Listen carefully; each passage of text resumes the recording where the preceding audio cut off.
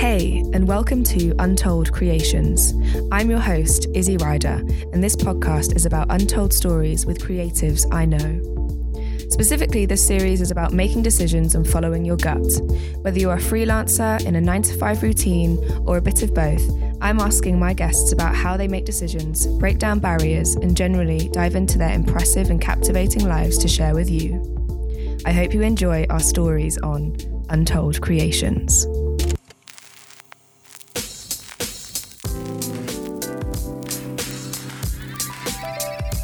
So it's the third episode of Untold Creations with your host, Izzy Ryder. I'm currently in Berlin and I'm sat in Dan, my really, really special friend's house. We call it the hospital.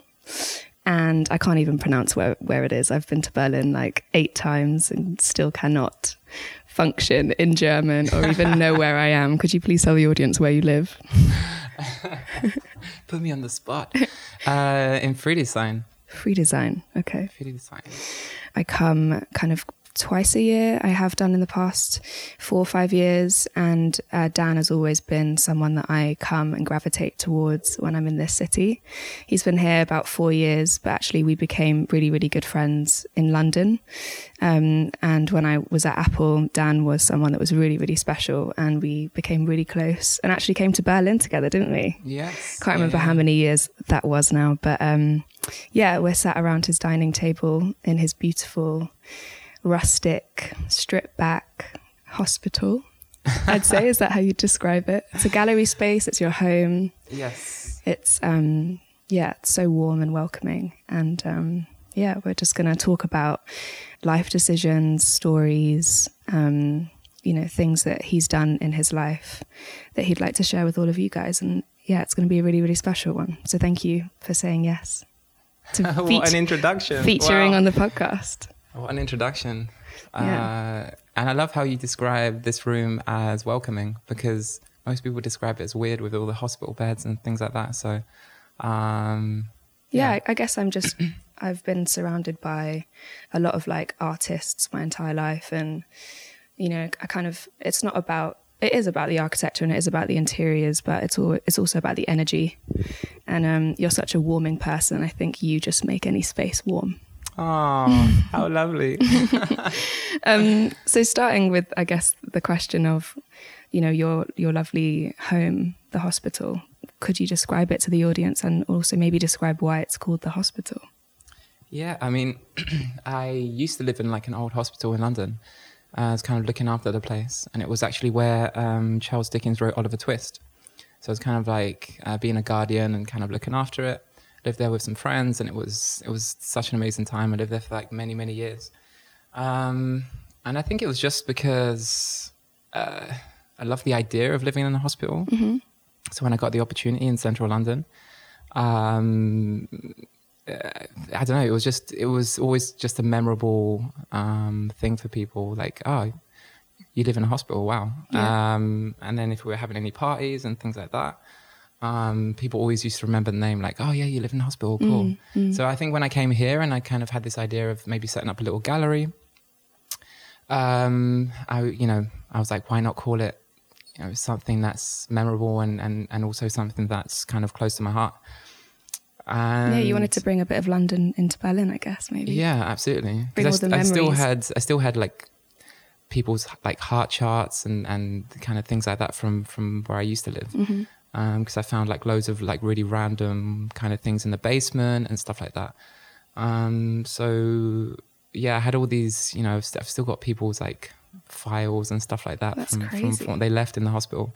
And I was like, yeah, why not? Like, I've got all these things that I can kind of put up on the wall, mm-hmm. and it has a bit of a story behind it. And I think I've always as well loved the aesthetic of kind of, I guess, like an old maybe communist hospital where mm-hmm. it's kind of really bare, mm-hmm. and it's just it's very kind of white, slightly dilapidated and things like that. And I think I just always kind of loved that aesthetic. Do you think that's also related maybe to your heritage of being Polish? No, I guess like a lot of hospitals kind of look like that. Right. At kind of certain points. Mm-hmm. So I that side probably not relate to my heritage, but yeah, I mean, I think it's always like really interesting for people to kind of walk in, and there's like hospital beds everywhere. There's like hospital lamps. Yeah. Even this one we're sitting underneath right now, I know, it used to be crazy. like an operation lamp. So yeah, I love it so much. Every time I come in, I'm like, he wired that himself. How did he do that? YouTube videos. Yeah. YouTube videos, No, which is where I amazing. learned like a lot of stuff. And I think it's really personal for me because I did a lot of the work myself as Right. well. And I kind of locked myself away, and I kind of stripped down the walls, stripped off the flooring and stuff like that. So for me, it was, it has kind of that extra meaning because I put like a lot of work and a lot of love into it. No, it's such a lovely space, and it's crazy the amount of space you have in this one front room, and then you live at the back. Like it's a perfect kind of segmentation of creativity, gallery space, open plan living. Then you have your bathroom, your bedroom, and your kitchen in the back. It's really beautiful. Oh, well, I'm glad you like it. It's kind of like living on, I mean, there are kind of good and bad sides about living on the kind of ground floor. But I guess essentially it is really a shop because this place used to be a cafe back in the day. Right. So it is sometimes nice being able to just kind of like open the front door, and then like kind of people can come and go as they please. Yeah. And some of the events we've had here, like it's been kind of super nice, especially when you just get loads and loads of people that you don't know. Yeah, just walking off the street, like coming in to kind of appreciate the space and whatever artwork was up at that time or the performances that were going on. So and you've been in this space now for 4 years? No, I think I've been in this space for about 2.5 years. Okay. Coming to 3 years, yeah. Okay, wow. So, and how many events or like galleries, exhibitions have you kind of... well, when I was going through, because I've kind of gone through phases, obviously now like I don't do any of that anymore. Okay. But I had like many, like probably maybe 7 to 10 Wow. over the course of, I think when I was doing it, it was about 10 months or roughly. So it was about like once a month. Nice. And but there was really everything from kind of like performances, exhibitions, to kind of even like clothes sales and things like that. So I really wanted it to be like a multi-purpose space, and that's kind of what I wanted to turn it into. Yeah, it's really, really beautiful. Oh. I wish I kind of came when you had a little event on. It would have been really cool. So you've lived in this space for 2.5 years, but you've actually been in Berlin for how long? 3.5 years. 3.5, nearly 4. Wow. Nearly 4, yeah. Okay, but we met in London, and we worked at Apple together. Exactly. And, you were London born. Yep. Yeah. And you lived in South London. Exactly, South East London. Amazing. Could you tell the audience a little bit about your background and your childhood and where you grew up? And obviously I've mentioned that you're Polish, but all of your other beautiful ethnic backgrounds as well. Okay, yeah. I mean, I grew up in South East London, in Lewisham, Catford specifically. Brat, brat. Yeah, Blue Borough represent. And my mom's Polish, my dad's Italian. And at that time, it's kind of weird to think about it now, but at that time, whenever I told people I'm from South East London, they would always be like, "Oh, I'm so sorry for you." Yeah. Because it was, I think at one time it was definitely like, I think it was the stab capital of Europe. So wow. It was, I've definitely seen it in kind of different times, especially like I said, in Lewisham and Peckham and places like that. Especially like even like with Peckham now, like it's changed so much that it's even sometimes hard to imagine that it was literally one of the worst places especially the high street was one of the worst places to kind of walk down. Yeah, like you just wouldn't do it. Kind of same in Lewisham, you kind of really had to have your wits about you because I mean I've been involved in a lot of I've seen a lot of stuff. I've had a lot of stuff happen to me in the kind of seeing people being attacked. That was just kind of like a normal occurrence. Right. And this was when you were at school or college or? Yeah, when I was in school, it was like I said, it was even when you're kind of going home, you would always have to have your wits about you to kind of look around every corner, make sure there was no one there. Sometimes you'd even run to the bus stop to make sure that you kind of got to the bus on time, so then there wouldn't be any kind of like madness. Why did your mum and dad choose to live there, if you don't mind me asking? It's probably the only place they could afford a house, because they wanted like a bigger house. Because obviously it's kind of me and my brother, and it was them, and then they just decided there because that was like many years ago. Well, I've lived in East London with my parents. I started secondary school. No, I was in year 4 when we moved from Australia, so I was 12. And we only moved to East London near London City Airport because my mum was head of fashion at UEL, so it was literally across the dock. But I think actually, you know, if it wasn't for that convenience, and obviously that kind of area of London was maybe, like you, the most affordable. Definitely was gangland back in those days as well, kind of still is a little bit, but it's definitely more gentrified now. Exactly. But, it's hard for people to imagine. It's really hard for people to imagine, because like now, like I said, when I see people like on Peckham High Street at like, I don't know, 9, 10 in the evening, like walking down the street with their phone out and, you know, a beer in their hand. Yeah, trendy trainers, yeah. Not just the beer as well. Not just the beer. It's got to be like, you know, one of them brewed in Brixton kind of pale ales. Yeah. Then, you know, if I saw that sort of, I don't know, 10, 15 years ago, I would have been like, I need to tell this guy to literally go home like right now, because he's about to get robbed. So did you enjoy living there now, looking back? Are you thankful for that experience? I mean, I always had that kind of drive to, like, I wanted to kind of live abroad. I wanted to live in different places. And maybe that's kind of stems from my parents actually not being from England. And then always traveling kind of into different places, and also knowing Polish and Italian, like, you know, spending like most of my summers like outside of England.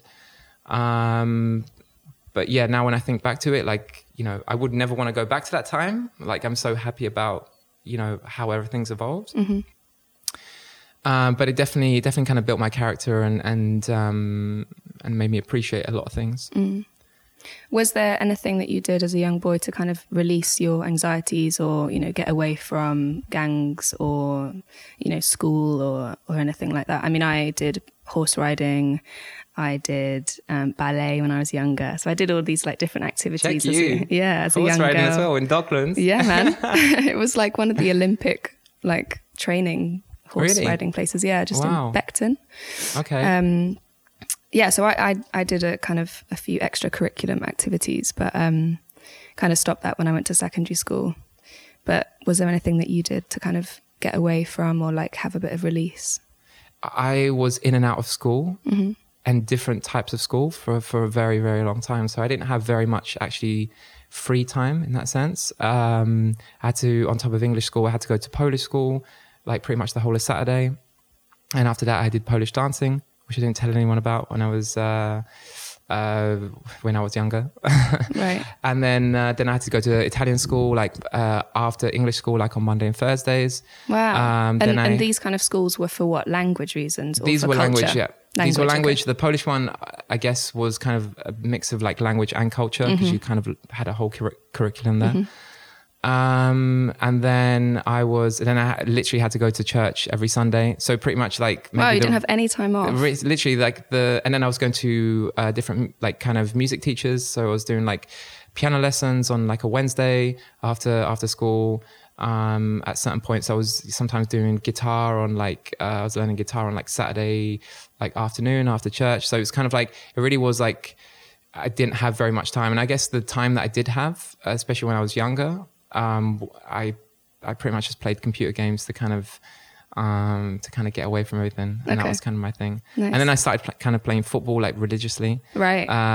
When though? Like in the mornings or the evenings, or like? Yeah, like on the weekends, or pretty much any spare time I had, I was just like playing football. But I really didn't fit into that kind of, I guess, football crowd. But I just loved it so much. So I was always that. I was always that kind of outsider, I felt, because everyone was like, yeah, let's go and get some beers. And I was like, no, I'm cool. I think I'm going to go home.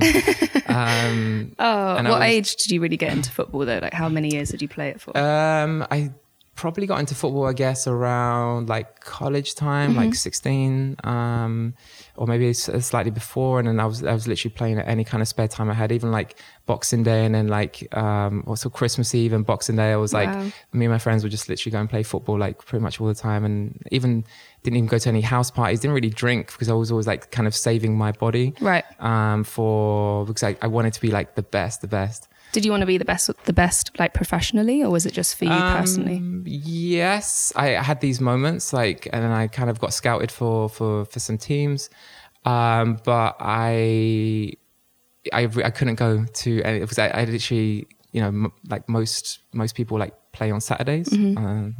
Or train on Saturdays at least, and I was going to Polish school and then Polish dancing. So it was those almost, obviously were compulsory, like your parents. Yeah, there was literally no way. Option. Yeah. No way. I think even when I got scouted for Fulham, I really, really wanted to go to this kind of like training that they wanted me to come in for, and I literally couldn't go because my mum was like, no, you had to go to Polish school. Yeah.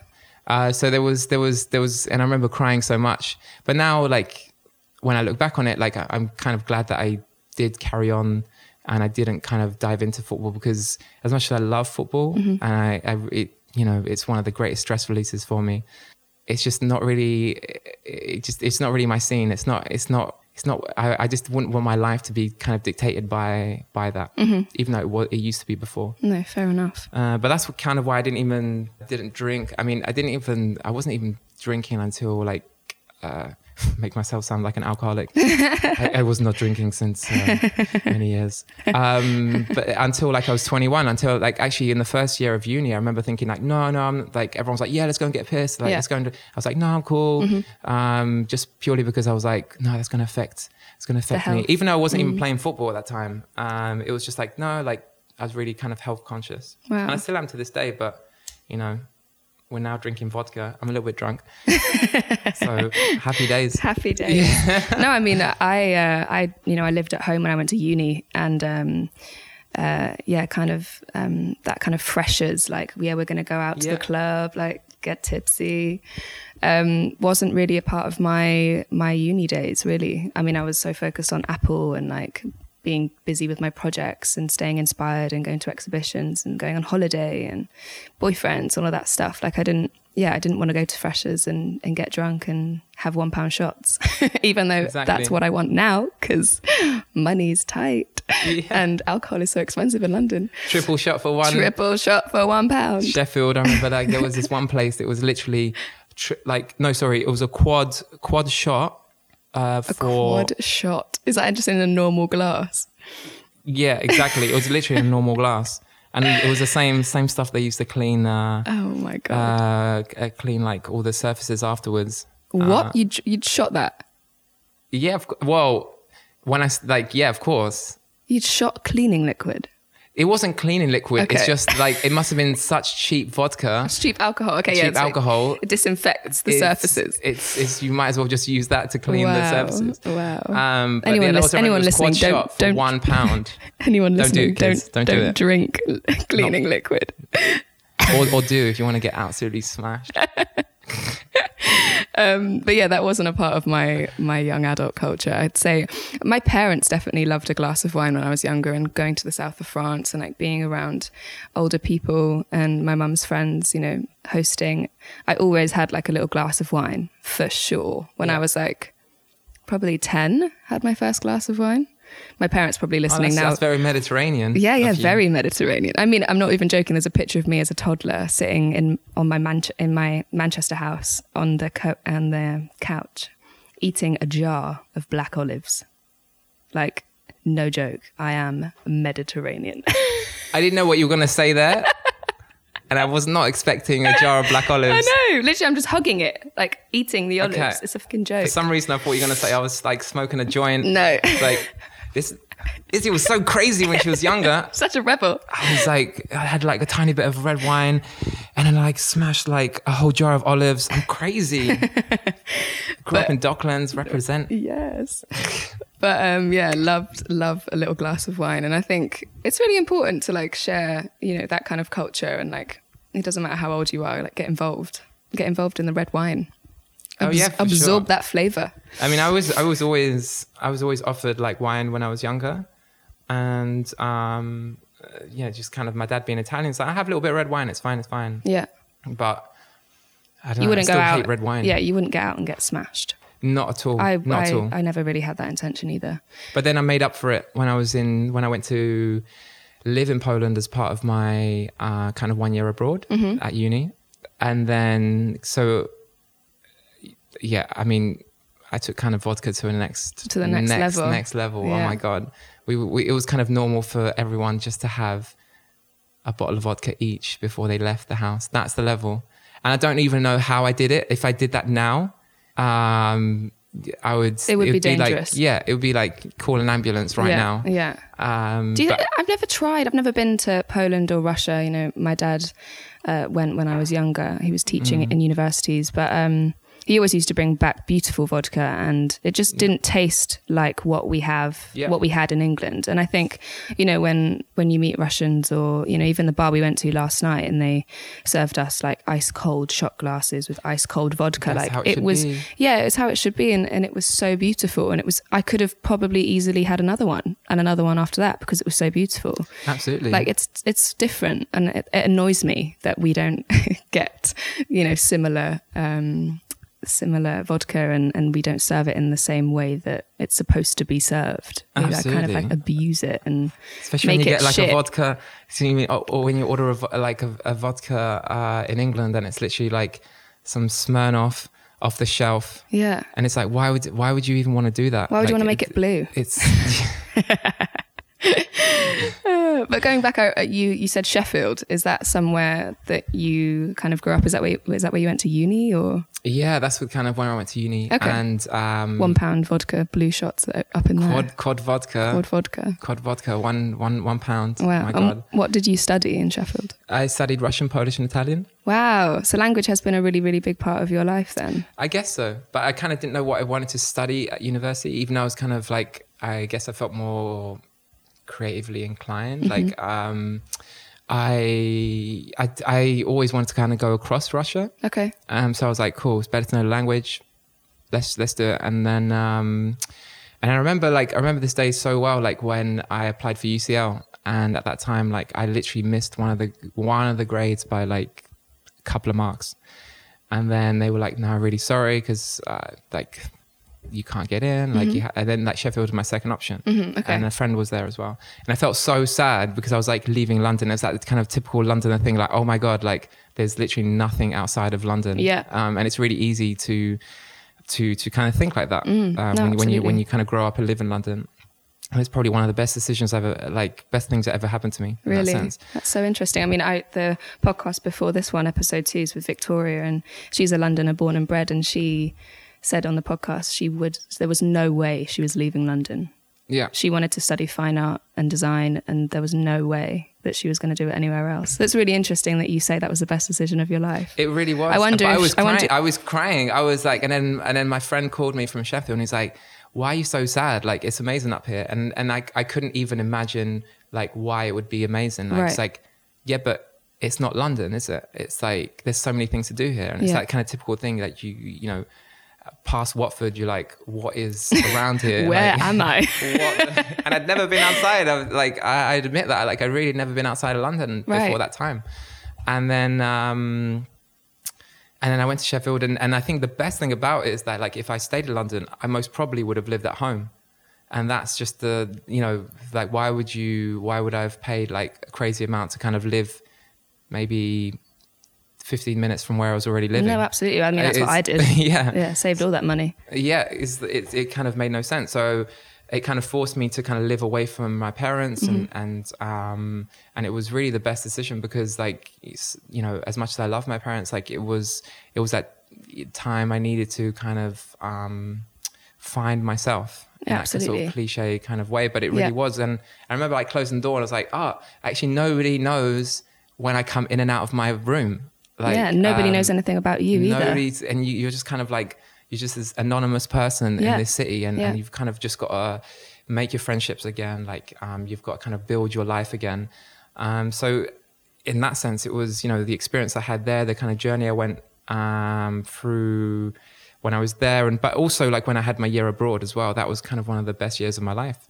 And when I lived in Russia and Poland. And was that first year or second year or third year? That was third year. Third year? Third year, yeah. Wow, okay. So it's kind of like a treat. You kind of coming to the end of your year, and here's a little kind of experience of go and use the languages that you've been learning. Exactly, yeah. Amazing. Wow, that's so fun. Do all language courses kind of do that? I guess there's no point if you do and then you don't go and spend time in the country. Exactly. I think most language courses are like 4 years. Okay.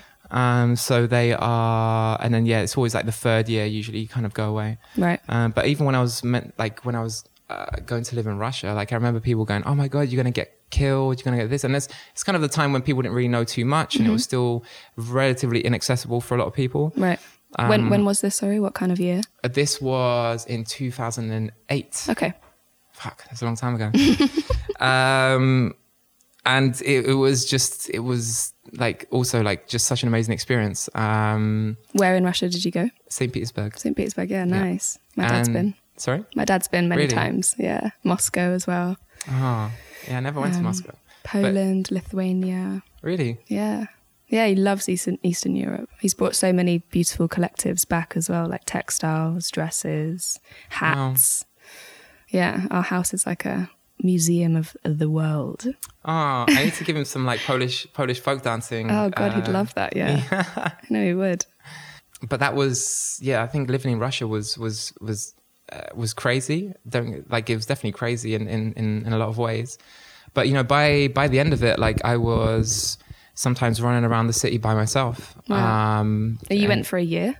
No, about like 8 months. 8 months, okay. And what were you doing out there? I was studying Russian. Okay, still. So you weren't working or like... No, I wasn't working. I was literally going to kind of language schools there just to, I guess, enhance your language before the final year, which is, I guess, the most important year. Right. Russia's very crazy, but I definitely felt safer there in a sense compared with like, places in London. That's crazy to say, isn't it? I know, it's really crazy to say, but like I genuinely felt like safer there than I would like in Lewisham. That's crazy. For sure, after dark. Yeah. Obviously, you do have to have your wits about you. There was always that kind of thing of like you have one wallet where you got everything in, or like most things in, and you got like one wallet where you've just got I don't know, like 20 euros or something like that. Okay, so if someone hand that one over. Yeah, exactly. Oh, it never happened to me, but like or it's mainly for like kind of bribing the police. So if you ever get sometimes if police hear that you're from the West, or especially from England,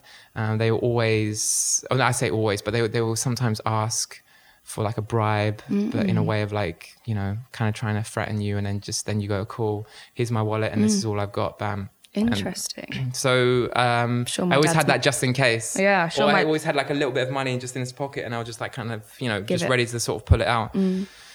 God, interesting. I'm sure my dad's got many different stories about that. I'm sure. I'll have to ask him. Because crazy stuff just happens to happen there. Like really, it's very interesting.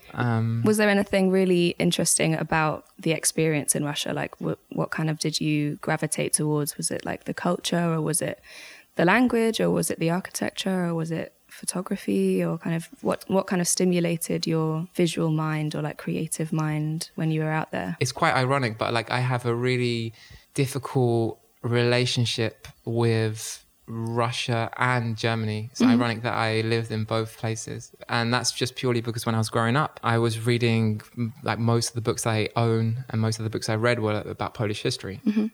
And obviously the two countries that pretty much tore Poland apart is like Russia and Germany. Wow. But then I thought, even when I was growing up, I had this, I guess, animosity towards Russia and towards Germany. But then I was like, do you know what? I need to go and experience it for myself. I need to actually kind of understand their culture, because obviously it's, you kind of try and separate, the decisions governments at that time took to the actual people living there, because obviously they didn't take these decisions that maybe made me so against like Russia and Germany as a country. It's the higher power people, isn't it? Exactly, yeah. But sometimes it's hard to kind of detach. I guess my main objective of being in Russia was just to actually ingratiate myself into the society and get to know like Russian people as they are. Yeah. And Because not read about them know. in a book, I guess. Sorry? And not read about them in a book. Exactly. Or not read about them from the news, or read about the country from the news, because then you're always going to come up with, you know, a very biased view unless you've actually been there. Absolutely. Did you ever go to Italy and live and speak? I mean, I spent many summers there. Okay. But, you know, I think for me, as much as I consider myself more Polish than Italian in a lot of ways, maybe that probably stems from a lot of things. But even things that I did, like kind of Polish dancing, and, you know, I spent a lot more time in Poland. I felt a little bit more connected to Poland. Yeah. I guess I got on with the people in Poland better than I did in Italy. I understood their struggle. And I think when people have gone through like a mad struggle, it just kind of brought me closer to them. And it made me kind of, it just made me feel, like I wanted to be a part of that culture. Okay. And you didn't really feel that in Russia, or? Oh no, I mean, I'm never going to feel Russian, and I'm never going to feel close to Russia. Right. I just wanted to understand that. Yeah. I respect Russian people and a lot of things they do, but you know, I feel like Polish through and through in that sense. It's really interesting about Russia. Stefan went to Poland a few months ago for a filming convention week. I can't remember what it's called now, but he had the time of his life. He said everyone was so friendly, and he had amazing food and amazing vodka and amazing kind of atmospheres in bars, and he felt safe. And I think what I always explain to people is that there's a reason why, and a lot of people don't know this, but there's a reason why Poland had the biggest Jewish population. Wow. Okay. You know, I think in the world at that time. There's a reason why Poland was actually one of the most diverse places, and people forget that because people go to Poland now and it's mainly Polish people. Right. But the reason for that is that at a time in history where the Jews were really persecuted, they were thrown out of France. At one point, the only place that accepted them was Poland. And even the Tatars, which are Muslim, there was a really big Muslim population in Poland. There was a massive like Jewish population, and everyone coexisted peacefully for you know centuries. And the war just literally tore the whole country apart. What war was this? So the Second World War. Okay. But before the Second World War, Poland was one of the most diverse places in the world. And, wow. And the way I describe it is you had essentially the Nazis that everyone knows that what they did, and they kind of like tore the country apart. They killed everyone from Jews, Polish people, gays, Muslims. Like they killed everyone that they could. And then the Russians came in. A lot of people don't know this, but you know the kind of Russians came in and they also killed. They would go into anywhere, like a lawyer's office, a police station. They would just take everyone and they would just shoot them in the forest. And so I guess they try to destroy a nation by taking all the people that may be able to change something, or people in a position, or intellectuals, or anyone that's kind of driving the country forward. They would take them and they would shoot them. And Poland lost, you know, the biggest percentage of people from their population than any other country. It was a quarter of the population. So 1 in 4 people in Poland died in the war and after it as well, whether it's in a Russian labor camp in Siberia, or whether it's in Auschwitz. So that's why I have so much respect for Poland, to be able to actually come out of that, and still the people are so lovely. The country 60 years or maybe 70 years ago was actually on its knees. Like when you don't have any judges, policemen, lawyers, when everyone is killed and their families are killed, like to come out of that and still be a functioning nation, like I think is just so commendable. And that's why I feel so close to Poland in that sense. No, absolutely. Because they've gone through so much. Yeah. But that's just the kind of point where I always try to remind people, you know, there was a reason why there were so many Jews in Poland. There was a reason why there were so many Muslims in Poland. And it was because it was the only place where they were allowed to settle, and they were treated in the way they should be treated. So that's the kind of that's what drives me a lot, and that's why I always trying to explain to people, like, yeah, I'm sure there is definitely racism in Poland at some point, but what happened in Poland as well is they killed so many people that the only people that there were maybe people in the villages that ended up moving into the city and traditionally, just like in any country, like most people like that live in the villages and the things outside the city, they're maybe a bit more closed-minded and stuff like that. And they took the place of people that had got like maybe gone to uni and like kind of like seen the world and things like that. All these people were killed. So it just takes time for it to kind of get back. It takes centuries probably to actually get back to that same point. Yeah. It may even take longer than centuries to kind of get back to that point. So that's why I try and remind people that it's going to take time for Poland to kind of open up and develop in the way that people probably expect it to. Yeah. Just like in France, for example, like, they had a government that literally told the Germans, the Nazis, where all the Jewish people, they just gave up all the Jews. Poland never did that. It never collaborated with Russia or the Nazis. Why was that? Do you think someone high up was in power and was kind of like, no, this is the way we're going to do it? Or was it the people, or kind of who made those decisions? Do you know? In terms of, it was because they were allied. Poland was allied with France and Britain. Okay. And then obviously America afterwards. But the French had two governments, like the Vichy government, which was, I guess, allied with the Germans, and you had their Charles de Gaulle, who was then based in London, who was, I guess, the government in exile. So they had kind of two governments. Poland also had a government in exile. And then they had their kind of home army, which was allied to the government in exile. But Poland was just so loyal to kind of Britain and America that it would never collaborate with anyone else in any way. Yeah, it didn't. And that's why so many Polish people were killed, because even to this day, like the most people that helped the Jews escape and saved so many Jews were the Polish people. It's so beautiful. You're teaching me so much. Really? I didn't do history at school or at college, and you're very, very knowledgeable. And the passion and the love for your country is obviously means so much to you. Whether that be your, the schooling you did, or your mum and your dad sharing you all these stories, or whether you just read books and you've ingrained all of this history in your brain.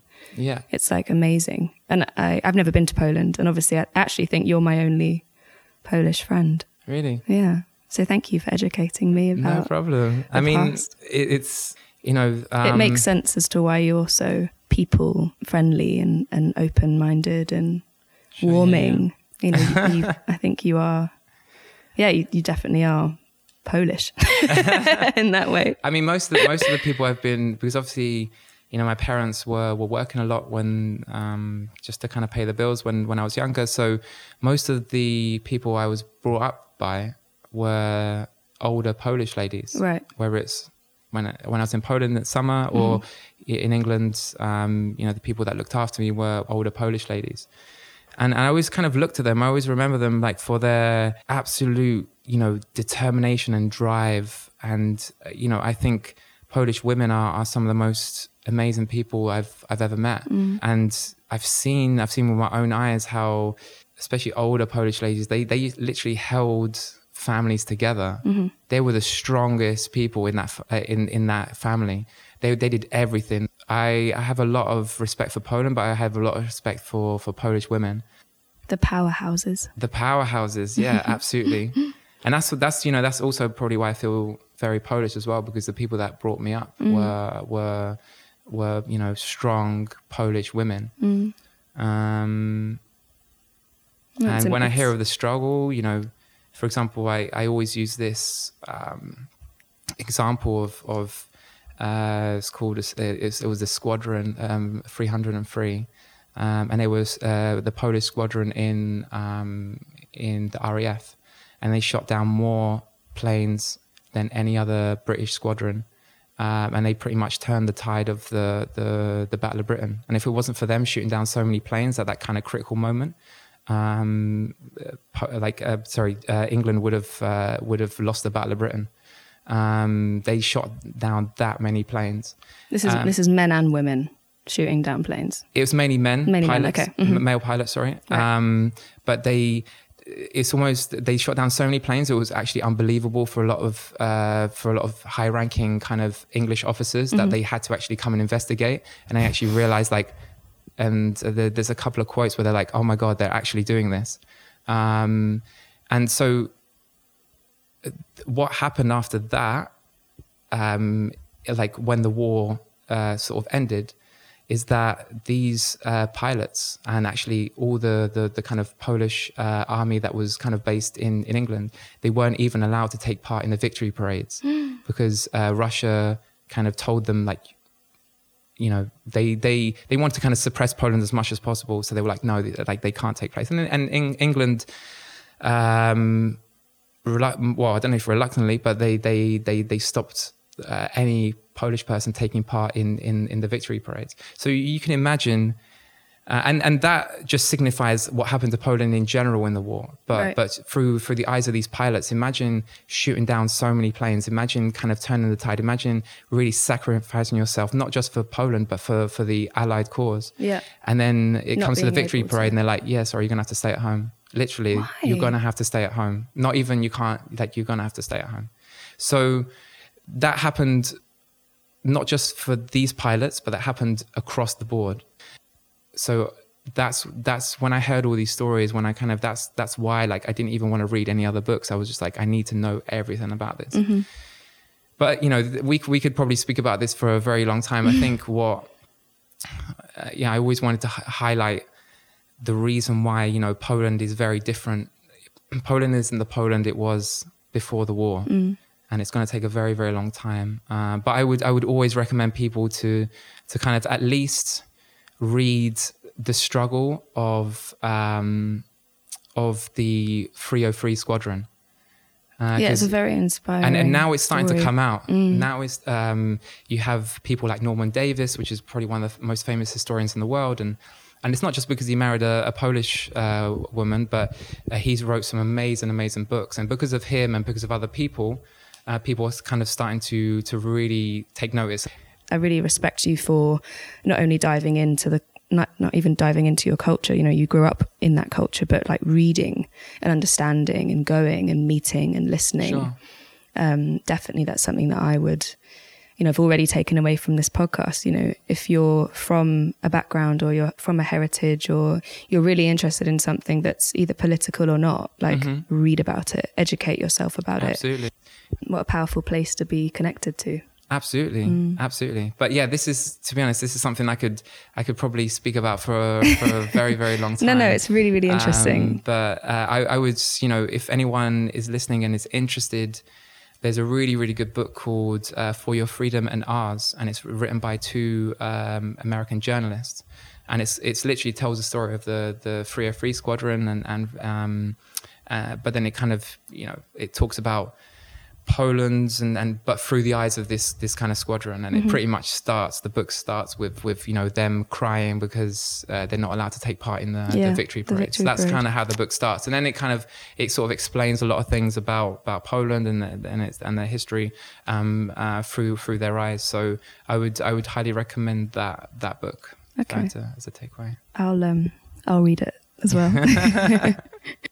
There must have been some things in your life that inspired you creatively, whether it was in Sheffield or Poland or Russia. And I just really want to dive into that topic and understand where that love for photography came from, if you don't mind. Yeah, no, absolutely. I mean, I always loved capturing kind of moments. So always had a camera, always wanted to record something, but I had never really kind of got into it until I went back to Poland after uni, when I was like, cool, I really don't know what I want to do.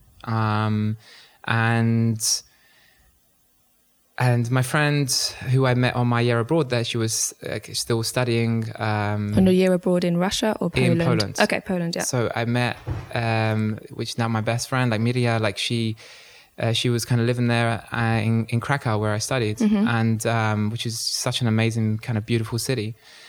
And she was taking loads of photos with these kind of old cameras, and I was like, wow, like I really want to get into it. And she kind of lent me this, like old kind of Russian Zenit camera.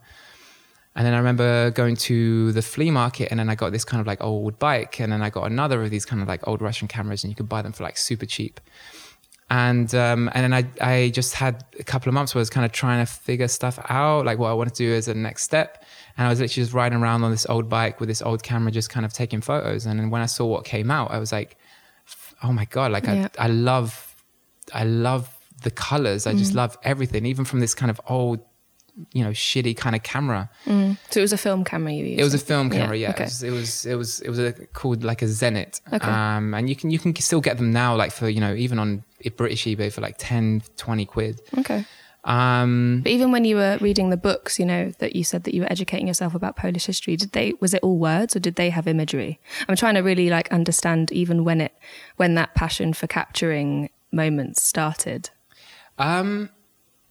It really wasn't like, I mean, I used to do a lot of music when I was younger, but in terms of like the images, like I used to remember stuff in a kind of, I guess, a a photographic way. Yeah. But in terms of like creatively, like it's only when I guess I saw what came out of this old camera that I was like, that kind of started to give me this sort of direction of like, oh wow, like I love the colors, I love everything. And it kind of really developed from there. So I guess like before that, like, I used to see kind of photos and pictures, but I never really kind of like analyzed it or I never really thought, oh my God, that's something I'd really want to do. It's only when I took them myself that I was like, you saw wow, the outcome. I saw the outcome. I saw what was possible. And that's kind of what where my love for film photography started. That's why even now, like, I've done digital shoots in my time, and I've always looked at the photos and I'm like, not really in love with them. Right. Not feeling that. But when I met you at Apple, Apple are really good at hiring creative, beautiful, very hardworking, talented people. And I knew you at Apple as a photographer. Like that's what I put with Daniel Martinelli. It's so weird. By that time, I had kind of developed my love for photography more. So I think when we met, I had already sort of gone into that. Okay, fine. Into that field. So we're talking a few years before Apple. Yeah, definitely a few years before, because it was like literally just I came out of uni and then I was working in Topshop for a little bit, and then I kind of got the job in. So I already had, like, before I met you, at least like 2-3 years where I was kind of fine. So you were Dan Martinelli, the photographer, when I met you. I don't like to call myself that, but yeah, I guess it's a film creative. A film, yeah. And I guess with film as well, people, especially at that time, would always just be like, sometimes I'd turn up to a shoot and it'd be like, they'd kind of look at my camera, and I remember one person like laughing, like, why have you got that shitty camera? Yeah. Because obviously he had some, I don't know, Canon, I think at that time, I can't remember what it was. Digital camera. Some big Canon camera. And no, it's interesting you say that, actually. I've just remembered every single post you posted on Instagram, I don't know if you still do, but you always use the hashtag film is not dead. Film is not dead, yeah. And I truly believe that, I think it's coming back around for sure. For sure. Yeah, even like Stefan was on a shoot yesterday, and Jules, the director, was shooting on a film camera. Yeah. As well as Stefan's amazing Red, like the two together, editing that contrast together, just bringing a different dynamic to the film. It's really interesting. Absolutely. I've no clue. I did a little short course at is it UCL? That's London College of Communication in Elephant and Castle. I did a little summer course after Ravensbourne Foundation in film photography, and you kind of walked around Elephant and Castle taking film photos, and you went back to the dark room and printed them yourself. Awesome. Yeah, I did that. I remember that. I really, really loved it, actually. But still, I kind of didn't remember what I clicked or how I took the photo. I think if you gave me your film camera now, I wouldn't know what the fuck to do. But or maybe I would. Should we try? No, I lost my favorite camera. But no. That's another story. But what a lot of people have come up to me over the years and just been like, cool, like I really want to get into film photography, and I've always even sometimes told them to pick up a Zenit. Right. And there's you can just stick it on you can just stick it on a certain setting and just see how you go. And I think people will be surprised how actually easy it is. You know, it can be a bit disheartening sometimes when something goes wrong, or you buy a camera and nothing comes out. It's just blank. white. God. And it's not like with digital, you can see, oh, okay, you know, you can kind of correct yourself quite quickly. Yeah. And obviously with film cameras, it might be cheaper to buy the camera in most cases. But then, you know, developing the film and stuff like that, and then waiting for it. It can incur, like, you know, certain costs. So if you get things wrong, you can kind of beat yourself up a little bit about it. But when you get it right, it's you know, one of the most beautiful things. And especially when you're kind of coming back from the, you know, if you get processed at a shop or you process it yourself, like just that kind of waiting, especially if you coming back from a shop and you're like literally running home, which you're like, I want to see what's on that. Do you remember the first kind of camera that you felt, you know, you took all the photos and you were waiting, anticipating for that moment to bring them all back? Do you remember where that was? I mean, that was in Krakow. That was with this, you know, old Russian camera. And what had you taken photos of? Really, I was just kind of cycling around on this kind of, you know, beat up bike and just taking photos of everything, really.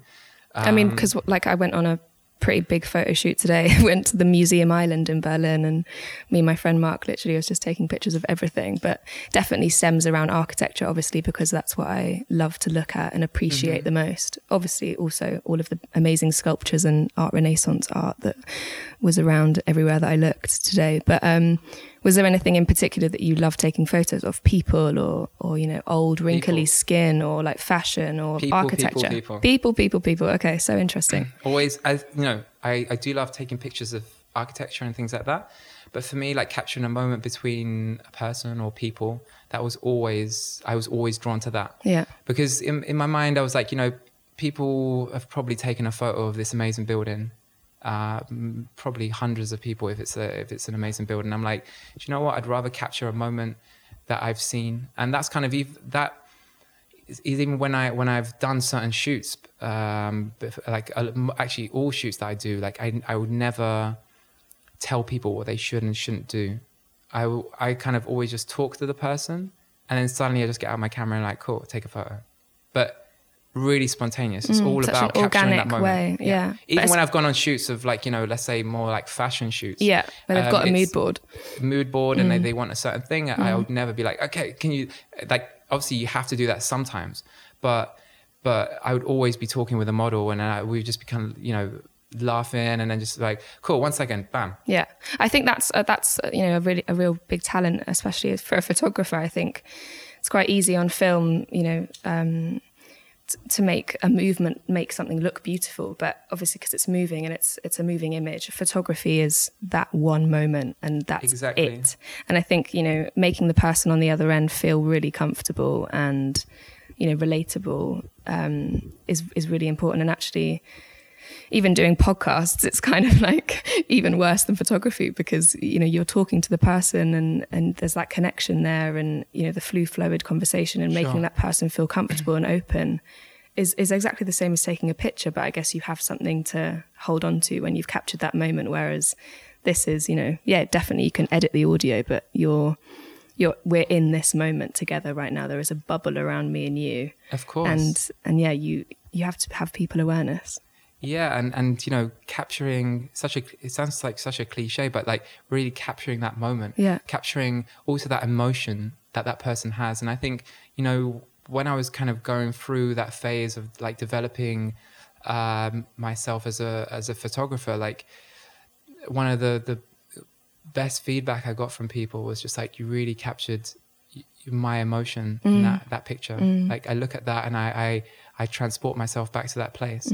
And for me, that was exactly what I wanted to do. And so when I got that feedback, I was like, I feel like I'm on the right path in that sense. What do you think it is that you do? I know this is maybe a bit of a lateral question, but what is it that you do that makes someone feel really comfortable? If someone's listening that's a photographer like me, that's not a professional in any sense, but definitely struggles maybe to take pictures of people, like holding my hands up here. what advice would you give if you could give 2 or 3 pieces of advice to someone wanting to take more pictures of people? How would you bring that emotion out? Is it you ask them a question, you ask them what they have for breakfast, you sit them down, you make them feel more comfortable, you read a person? Obviously, I've said it before in many different in the episodes of this podcast before, but Apple teach you how to read people and how to understand people and how to understand a customer's needs straight away. There's massive feedback culture, and that's definitely been drilled into me since I started at 17. Kind of what is it that you do? Do you know? It's not thinking about taking the photo. Okay. It's not thinking about what you're there to do. It's purely about communicating with that person, understanding their emotions, it's almost like just forget about, if you're there to take a photo, forget about that you have a camera in your bag for a little while. Leave that till the end. Just get to know that person, and that person, when they're looking at you through that lens, it's just going to be they're going to be much more honest in their look. And sometimes it's just these little things that you think maybe are insignificant, but actually it's that what makes the photo, is that person just looking at you, just thinking like, we just had a really great conversation. I feel really comfortable here. And the way they look at you is going to be very different if you just came in and went like, cool, awesome. All right, can you just do this and this and this? It's going to be a different look. I guess it would be exactly what they wanted their look to be, right? Whereas you're kind of like tailoring the look to however you want. But I guess, because I have been on the other end of the camera, like I have been a model in many different scenarios in my life so far, and I don't know if I would find it a little bit strange, someone coming in and just talking to me about my day rather than telling me where to stand and how to pose and take the picture. Those are the kind of the only experiences, bar probably the most recent one where I was really good friends with the photographer, Beth. She made me feel really, really comfortable. But yeah, kind of, it's interesting that that's your advice, to forget that you are a photographer and just to speak to the person. Yeah, I mean, I think that's my number one piece of advice. Wow. And I think it stems from always trying to do things in a completely different way. I'm sure people probably do that in that way, but it was always like, I always used to see photographers doing it in that way, and I was like, all right, let me flip it. Let me do it in a completely different way. Yeah, no, and I respect that. I would be taking photos. That's why on a lot of shoots, I would just take a couple of pictures, and people like would get really stressed, and it's like, oh, whoa, do you have everything? Do you capture everything? And I'm like, it's cool. I've done what I need to do. And that is also the reason why I love film photography so much as well, because, with digital, you end up just taking a million pictures. And you can see it right there. Yeah, and so you end up looking at the actual screen more than you're actually looking at the person. Yeah. You're kind of looking at the screen, you're like, cool. And that you're disengaging from that person and from their emotion as well. But when you're with a film camera, you don't know how it's going to turn out, but you're just looking in their eyes, and you'll be like, cool, let me stay capture there. this. Stay there. Don't move. Or move if you want. Or move, it. yeah. No, absolutely. But I think with anything in life, just however people are doing it, just flip it. Nice. Because everyone's doing it in the same way. Yeah. Well, I guess that's really cool that you said that, because actually this podcast channel is a very new project to me, and it's such a special one that I'm actually sometimes overthinking it and being like, oh God, I'm sharing some stories as the person I'm interviewing, sharing stories, and it's like, it's a fluid conversation. It's not me just interviewing. Yeah.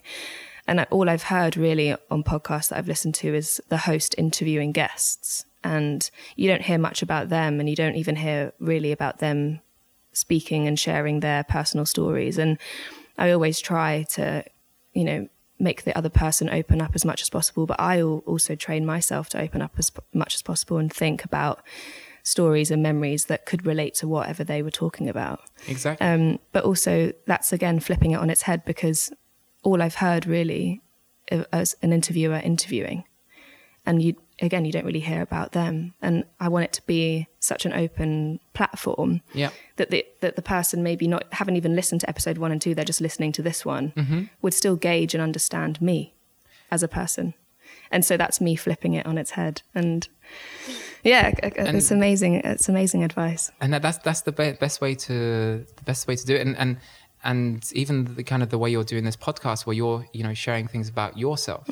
It's just like, even when you're friends with someone, like when you get to that next stage of a relationship, or when you want to feel really connected and deeply connected to someone, it's a two-way street. Absolutely. Yeah. Even if someone's sharing a lot with you, and you're just listening, unless you share with them, you're never gonna. You're, as friends, you're never going to understand each other so deeply. And then you kind of get to that kind of next stage, and it's just, even like with kind of photography and stuff like that, unless I maybe understand this person's emotions like in a deeper way, you know, it's just going to be a normal shoot. And for me, like, it's like, for me, it's just if it's going to be the same, or if it's just going to be such a kind of an obvious shoot, then it's actually no point. Yeah, it's not worth doing it. It's just not worth doing it. Yeah, no, I feel you. I hear you. Is there any photographers out there or videographers that you've researched from the past, or dead or still alive, that inspired you or inspire you to this day?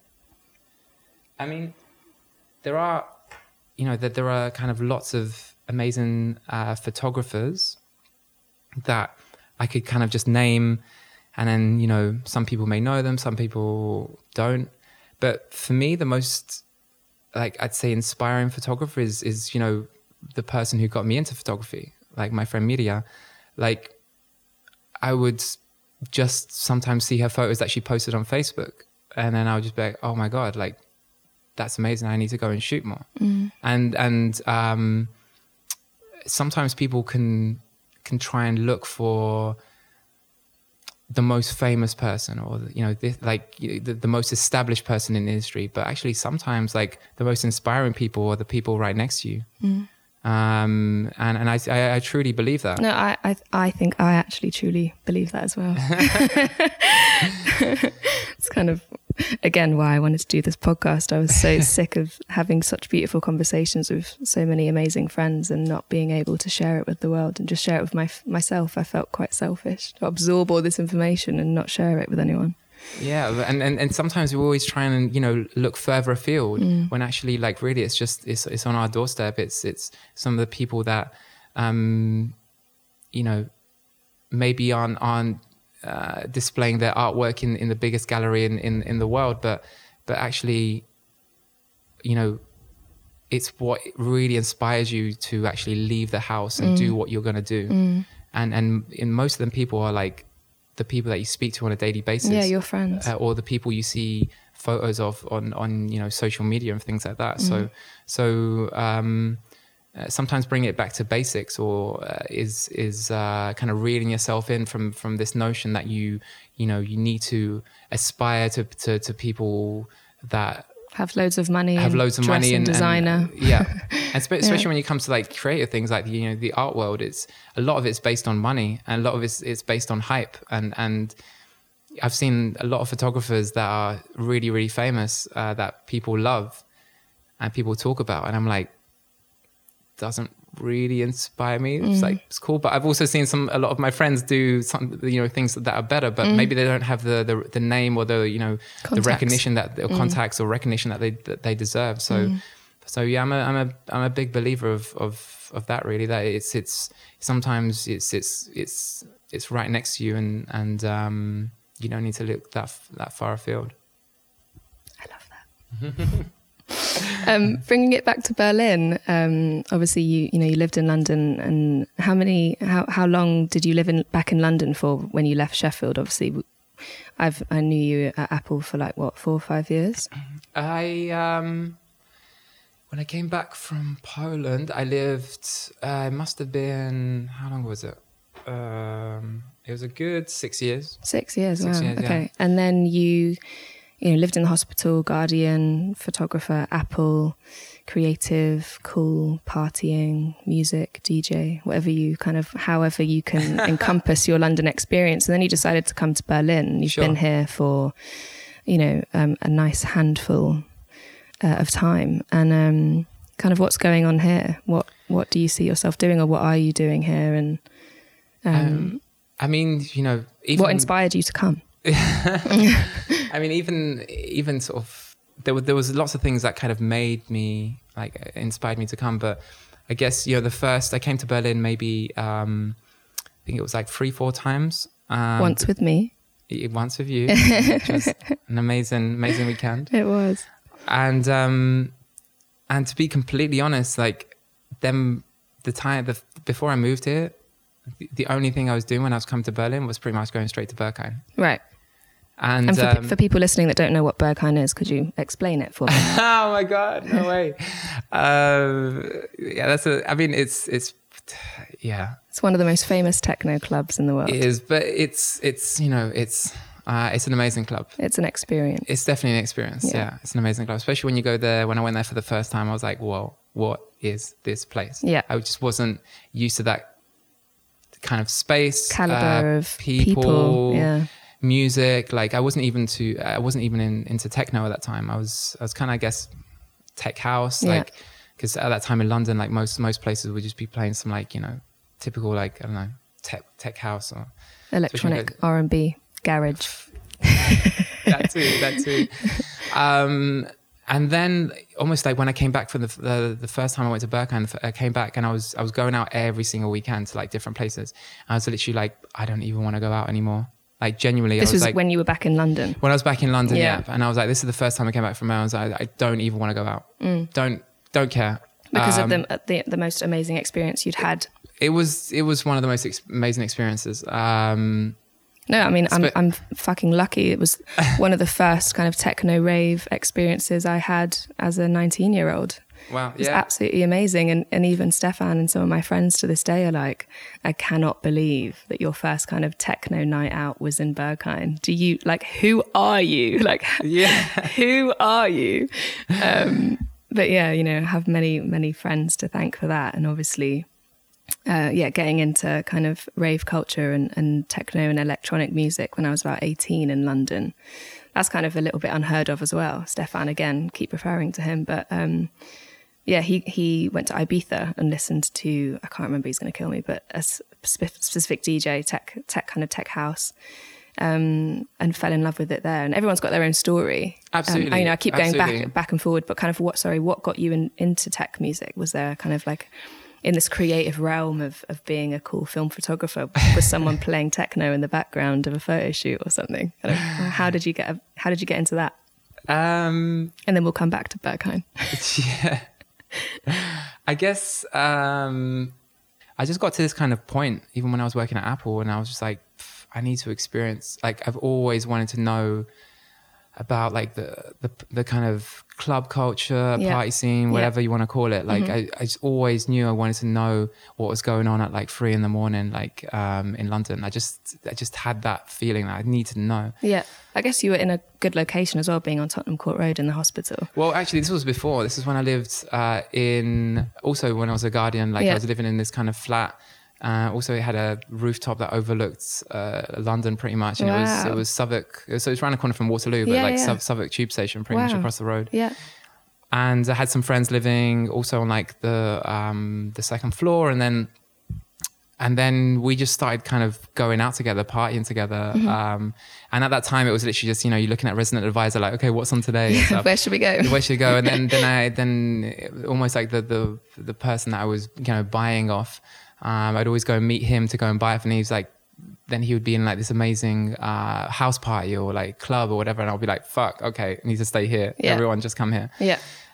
So it kind of just, I guess it kind of spiraled. It's kind of spiraled from that. So it stemmed in London then. Definitely stemmed in London, and it definitely stemmed from this kind of this just longing to know what else is out there. Yeah, that's the kind of main thing. Cool. And then I kind of went through this period of, you know, going out loads in London, just to every different type of party, whether it's everything from amazing house parties to clubs to whatever. Underground illegal raves, warehouse parties, you know, the lot really. Great. But then, you know, when I came to Berlin and I went to Berghain for the first time, I was literally like, okay, this is the next level. This is, like, just something I've never experienced before. But then it wasn't, you know, I came here 3-4 times all the time, you know, to go to Berghain. have, you know, the most amazing night. And then with friends, did you have friends already here? Yes, yeah. I had had a really good friend that was living here, who I ended up living with for the first 10 months that I was here. Mm-hmm. And it's probably because of her that, you know, I was able to kind of move here as well, because sometimes it can be a bit daunting. But I could already, you know, live in a flat and you know, everything was sorted already, and, you know, just had to basically pay half the rent. But in sorting everything else out that you usually have to sort out, I didn't have to do that. So no, you were very lucky, because a few of our friends also that we share in common from Apple moved from London to Berlin and didn't know anyone. Yeah. And kind of that struggle of coming to a city, just wanting a change, you know, being a DJ or whatever, just, you know, or just coming for a different way of life. If you know no one, yeah, you need to really pick yourself up and start from scratch and put yourself out there. And I think I'd really struggle, you know, if you said to me, just go to Beijing for a year, I'd be like, what? What even do I do, and where do I go, and who do I speak to? And I think, that you were really lucky to have someone to kind of come to. Yeah. Or you know, even before then, when I was, you know, coming here, apart from that time where we came together, all the other times I was going to stay with her. Right. Okay. So you already had a base, and well, I mean, this is my 9th time here. Can you believe that? It's crazy. 9 times. Obviously, the first few times I was coming to see Matt, and we didn't go out really, and it was just kind of exploring a city that I'd never been to. Yeah.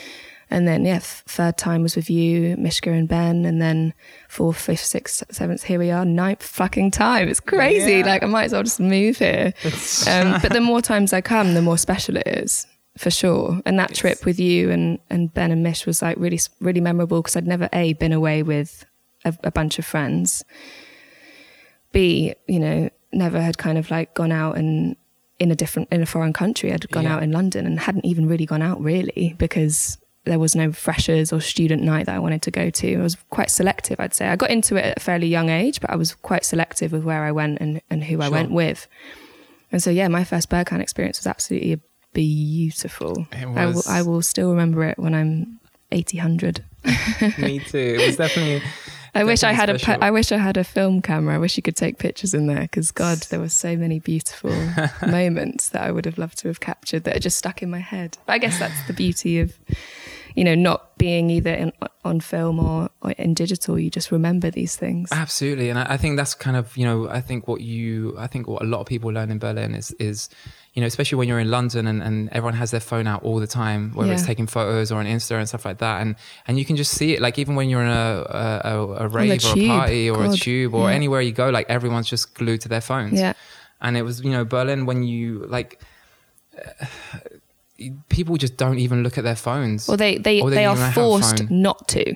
They're forced not to. You put bloody tape on your camera. That's good. I wish we could just do that. And at first, you know, being a photographer, I was like, oh, but I want to capture this moment. It was because, you know, even when we're going out in London, I always take photos and stuff like that. But actually then not having that opportunity, it puts you in a completely different place. And I first thought, oh no, but you can't take, but then I started literally loving the fact that people weren't on their phones. You end up enjoying the moment, the music, to talk to people. And that's also in Berlin. You know, there's been so many times where I've just gone out by myself and just met people, or I've known maybe a few people at that place. But, you know, in London, I would never even consider going out by myself. Interesting. It just wouldn't happen. A lot of my friends go to the cinema by themselves, but I guess but it's kind of different. I mean, I wouldn't go out on my own. Yeah, no, you're right. Yeah, because in London, even when you start speaking to someone at a party, it's always people always analyze in the same way of you know, who are you? What do you do? Or you know, their group of friends will be like, who's this kind of new person in this group? And it's kind of very much, you know, group based, where everyone's in their groups. They go out of their group, they leave with it at the same time. And you know, that's one of the things that I really kind of I love about Berlin, is that most people, especially in a club, they're just by themselves, or there's not that kind of group culture in that sense. No, I'd actually definitely agree. Even the party I went to on Friday night, it was just full of really amazing people that actually only knew, you know, didn't know the actual person of the party. It was very like, oh, I know this person and this person, or I'm with this person that's also a friend of this person. Yeah, you definitely find that in London, but I guess it's more like if you're not invited or you don't know the person that's hosting, then don't even bother coming. Yeah, but it's different when you kind of like go to clubs in London, because then it's very much just like, well, who is this random person speaking to me? Like, what do you want? Yeah, it's almost like the first question is like, well, what does this person want? Yeah, you want my and number? It's usually, it's usually like, oh, are they chatting me up and stuff like that. Whereas in Berlin, it's almost like flipped in that way, which you know is what I love. But so you came a few times, and obviously going out was a big part of that. Yeah. Was there any other reason why you've decided to live in Berlin now? I mean, you know, there was kind of like a lot of things that were going on in London that, you know, I'm not going to go into, but like it just felt like the right time. Okay. It felt like the right time and the right city. The right city. And I'd gone there a couple of times. I felt like I just needed to meet new people. That was my main thing. And when I went to Berlin, I met so many amazing people. Yeah. Even from just going out, that I was like, that was enough of a clarification to come. Yeah, no, fair enough. And it's like, you know, I need to go to a city where it's easy to meet people, and the quality of life is different, whether you have, you know, a big room to yourself or whether I think things are just more free and open, even in the sense of, you know, feeling quite feminine when I was kind of growing up, and you know, in London, especially towards the end, I was like, fuck it, you know, I'm going to wear a skirt because I love skirts.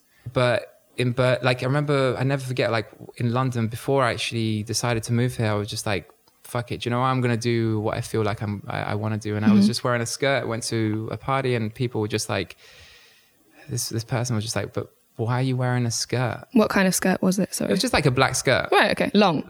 Yeah, long black skirt. Okay. But, you know, could have been trousers. Crazy. Nothing crazy. Yeah, not a leopard print mini. No. I hadn't gone that far yet. Okay.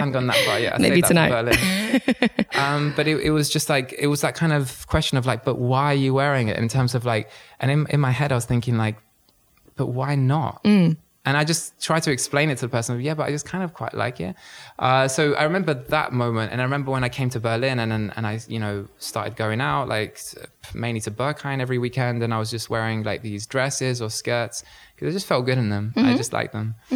And then, you know, you'd have people coming up to you being like, oh my God, I love your skirt. Where did you get it from? So that was complete difference. The complete difference. You know, someone going, but why are you wearing it? Like, explain yourself, to, oh my God, where did you get it from? I love it. And that was like guys, girls, everyone. So, and I never forget when I was wearing this kind of really long black dress, and there was this proper lad, which sometimes happens in Berghain, and in the toilet. And I'll never forget when he looked at me, he was like, oh my God, I love your dress. Like, where did you get it from? And this guy was, you know, tight t-shirt, looked like, you know, he could be at the front row in Ibiza kind of guy. Big up to the Mandem in Ibiza. Yeah, big up to the Mandem. DC 10. Yeah. Yes, that's why I'm going for my birthday. Anyway. But when I saw his look on his face, and I was like, wow, okay, so there's some change here. If he was in London, he probably would have never said that, or potentially maybe never even thought that, but maybe he's in this kind of club and energy, and he just feels like he can. If anything, maybe he's the one that's not normal, if anything. Do you know what I mean? Maybe, or maybe he just has this, you know, he has this yearning for other things he's suppressed because in London you need to be like a certain way, or especially if you're a guy, you have to suppress your emotions, do this and that.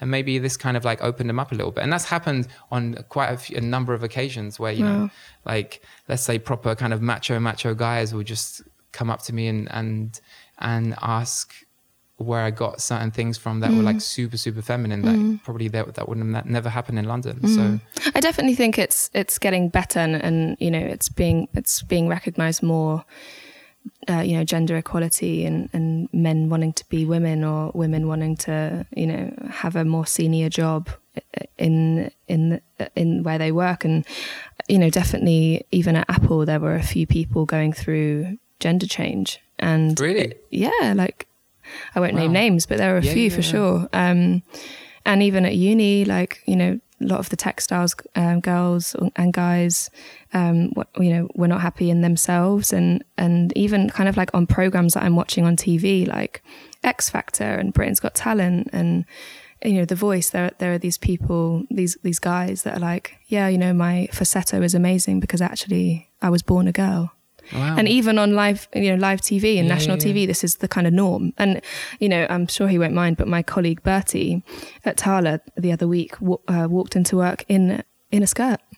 Awesome. Yeah. Awesome. And he was like, thinking that, like, yeah. And I said, oh my God, Bert, you look fucking amazing, mate. And it was like a beige wraparound skirt. It was fairly long, and he was wearing desert boots and he had a shirt on. Perfect. And he was like, yeah, I just made a bet with my friend that, we were going to come to work in skirts tomorrow just because why not? Why not? Absolutely. And I literally was like, yes, queen, this is amazing. But, it's just because it's okay to express yourself. And I definitely think London is a city where you can do that. Like, it's definitely not, in my eyes anyway, clouded or kind of judgy. There are definitely maybe a handful more people that are slightly less educated or less open-minded and kind of judgy compared to Berlin, for sure. Maybe that's why you've gravitated here. But yeah, having grown up and being accepted for who I am and all my friends, I've kind of never experienced any hate or kind of like aggressive tone to anything that's going on around me. I have so many gay friends.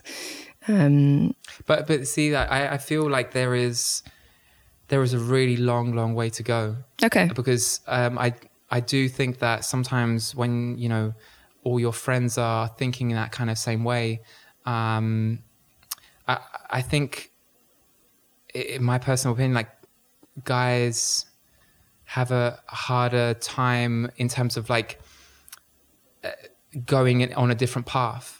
Because even when I was like living in Poland, like, I realized that, like, if a girl wears something crazy or something like out of the ordinary, people just like, she's just so crazy.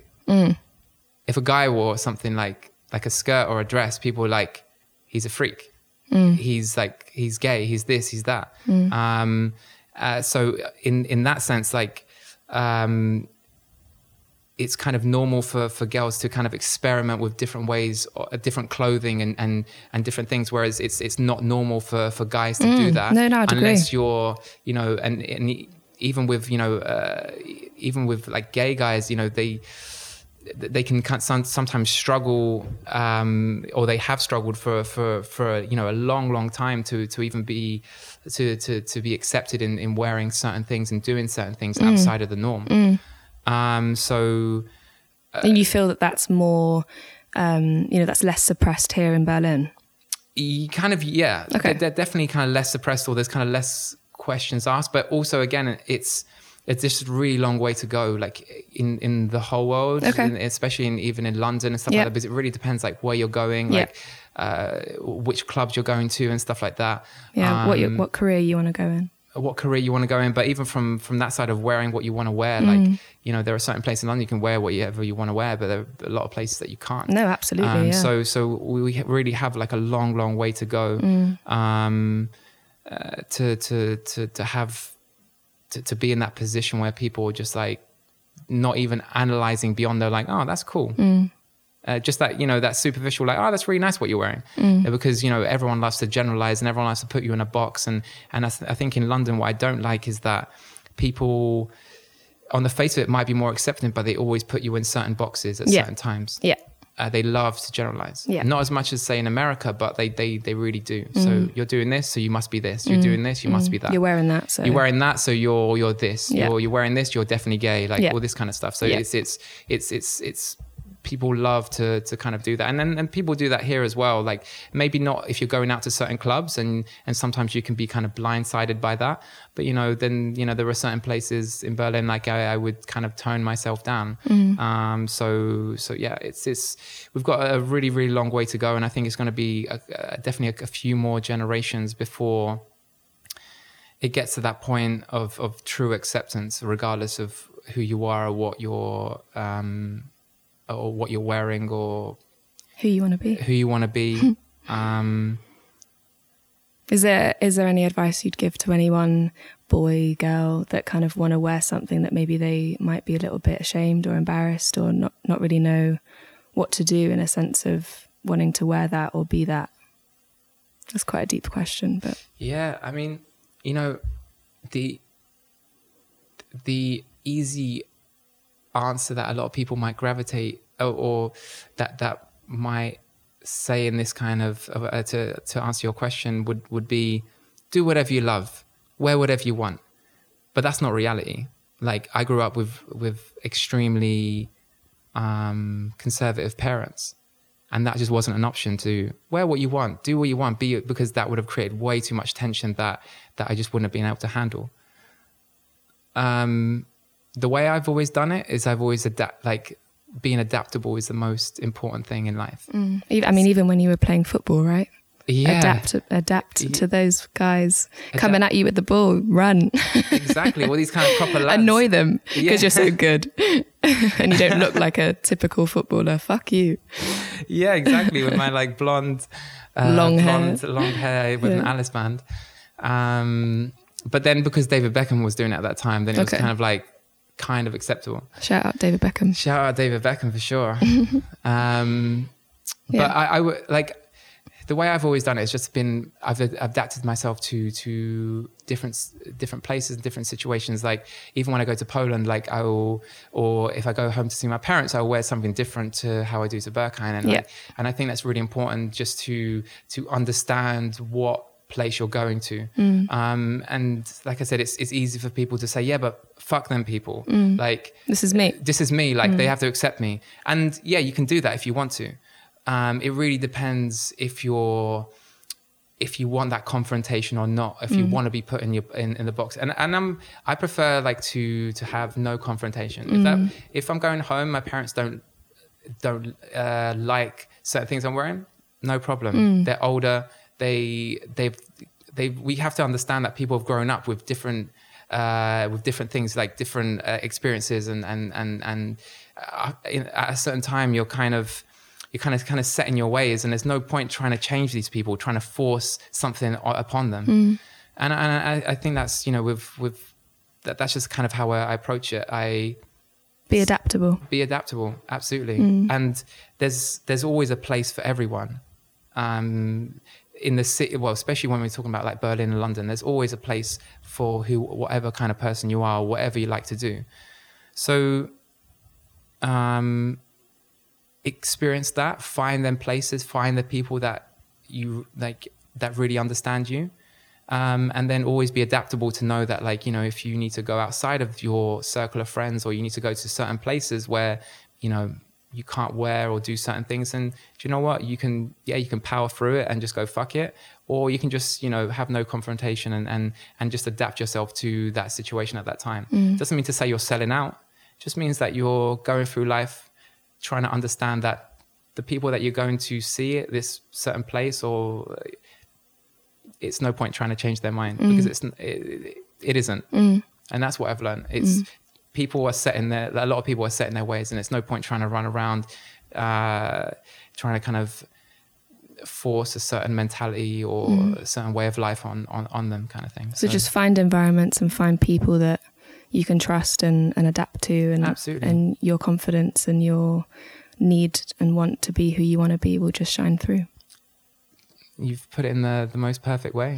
And then when you have that base of people that truly understand you and love you, then what's the point of fighting, you know, to try and change a 6-year-old person's mind that it's the right way to go. It's just, there isn't. You've got what you wanted. You've found the people that you love. You found a place that you love to dance in, and wear whatever you want. And then, you know, that's why I came to Berlin. That's what I found. That's kind of what I experienced. And you know, that's why I always love Berlin for that. Are you really happy here?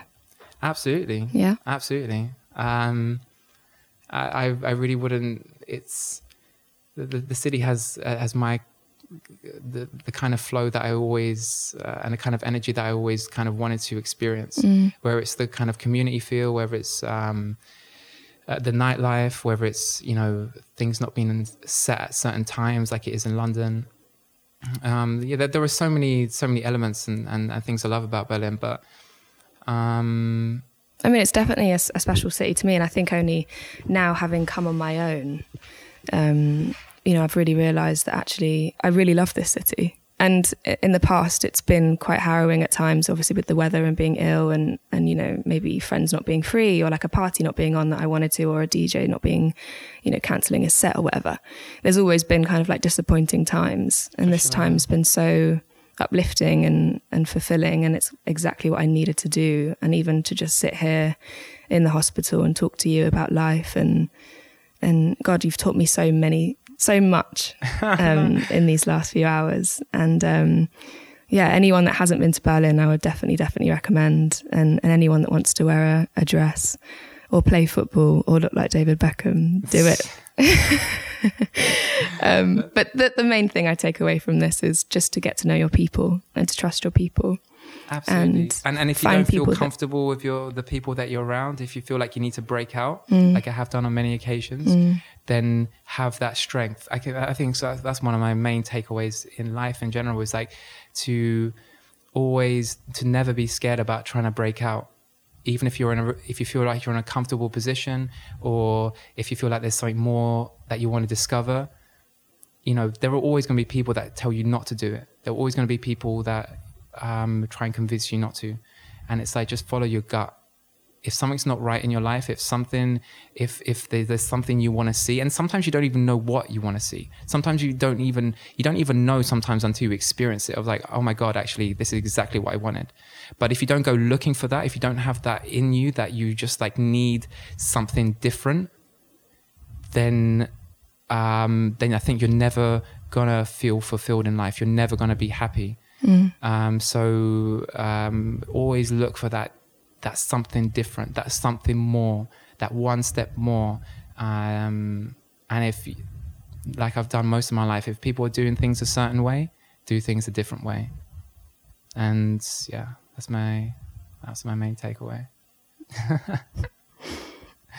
I think that's the end.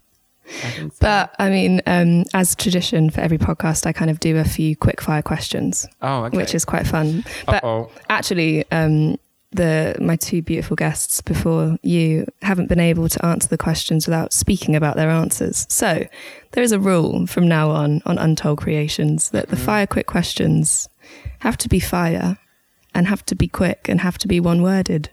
Okay.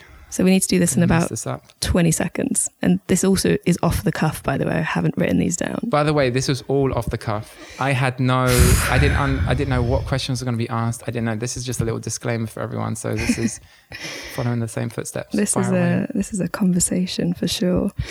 I'm ready. Okay, let me just get a few. Vodka or gin? Vodka. I'm Polish. Black or blue? Blue. Techno or folk? I'm a little bit drunk, so techno. I've smashed, actually. Berlin or London? Oof. Yeah, Berlin. But I love you, London. Don't allow me. Salt or pepper? Salt, definitely. Himalayan pink salt. Spread all that shit on. Sci-fi or thriller? Tough one again. Let's say thriller. Okay. Kissing or hugs? If you confuse both of them together, then both. That's a trick question. Like I love kissing and hugging. I love hugging. Hugging's great. I love both. Daniel, thank you so much for featuring on Untold Creations with me. It's been absolutely beautiful and such an amazing experience for me. What a way to end my trip in Berlin. I came here for a long weekend to see two beautiful friends of mine, and it's been really enlightening and just giving me the headspace that I needed away from London. If you want to reach out to Dan, you may be able to get hold of him on Instagram. His Instagram handle is at tough one. It's at Martinelli, but then there's 5 I's. God, you make it so difficult. I do make it so difficult. I made it a long time ago. So it's like, it's almost like if you were saying Martinelli with loads of like I's. So it's like 5 I's on the end. M-A-R. Martinell. 5 I's. I. Amazing. Yeah. Again, guys, thank you so much for listening. And I'm pretty sure you've taken something away from this miraculous conversation, off the cuff conversation with me and Dan. But yeah, babe, thank you so much. It's been so special. And you are such a special person to me. We didn't really talk about our friendship much, or Apple, or kind of, you know, the times and the stories we shared, but I'm sure we'll be able to do that at a later date. I'm sure this won't be the last time that you feature on Untold Creations. Again, yeah, like and subscribe to this channel, and definitely let me know what you think in the comment below, DM, or reach out on any of my social media networks at Izzy Ryder. Okay, well, I love you. Let's make another vodka lemonade. That sounds perfect. Amazing. Thank you so much. Thank you. I love you too. Bye.